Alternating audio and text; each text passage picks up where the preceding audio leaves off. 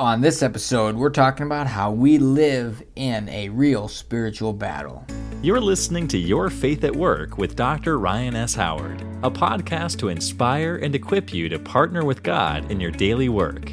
Visit yourfaithatwork.org to learn more and download your free copy of 21 Days to a New Workplace You.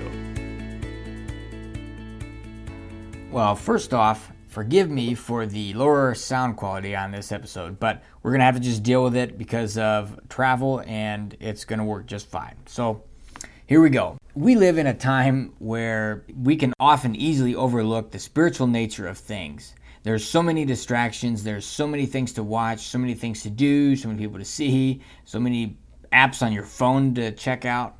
And, well, we cannot overlook the spiritual nature of things because it's too critical, it's too important, it's too central. And really everything has spiritual aspects and implications, from your difficult coworker or family member to how you handle losing your keys, something simple like that. And we can easily forget that we are not battling against flesh and blood, but against spiritual forces. And people are not the enemy, although sometimes it may seem to be that way. We need to know that that's not the case. So how do we take this seriously? Well, for one, we are not ignorant of the enemy's schemes and his devices. We know how the enemy is going to work. 2 Corinthians 2, verse 11. No one should be surprised at what they're tempted by. And the enemy takes small steps. He does little things, a little more, a little more, a little more. So we must first search our own hearts. So is there anything now that pops out that's like, time to back off from that little compromise or that little thing so it doesn't get bigger, and to repent and turn away from it now? I want to encourage you to do that. I have had times where that happens. And even now there's things where I just think, hey, I want to make sure I tighten this up a little bit.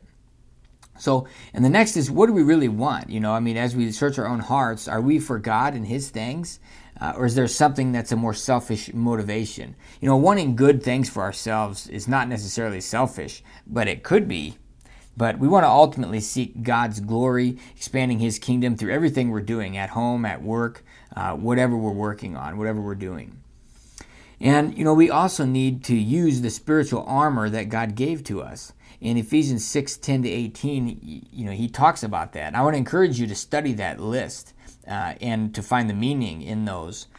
But I want to really highlight the helmet of salvation, the shield of faith, and the sword. That's the word of God. We need to be walking in faith, relying on, trusting in God. We need to have salvation. We need to know Christ as our personal Savior. And we need to use the Word of God. That's our only offensive weapon that we have. We need to use that against the enemy, just like Jesus did in the desert. The Son of God used the Word of God to fight against the lies of Satan in the desert. Think about that. How much more do we need to do that?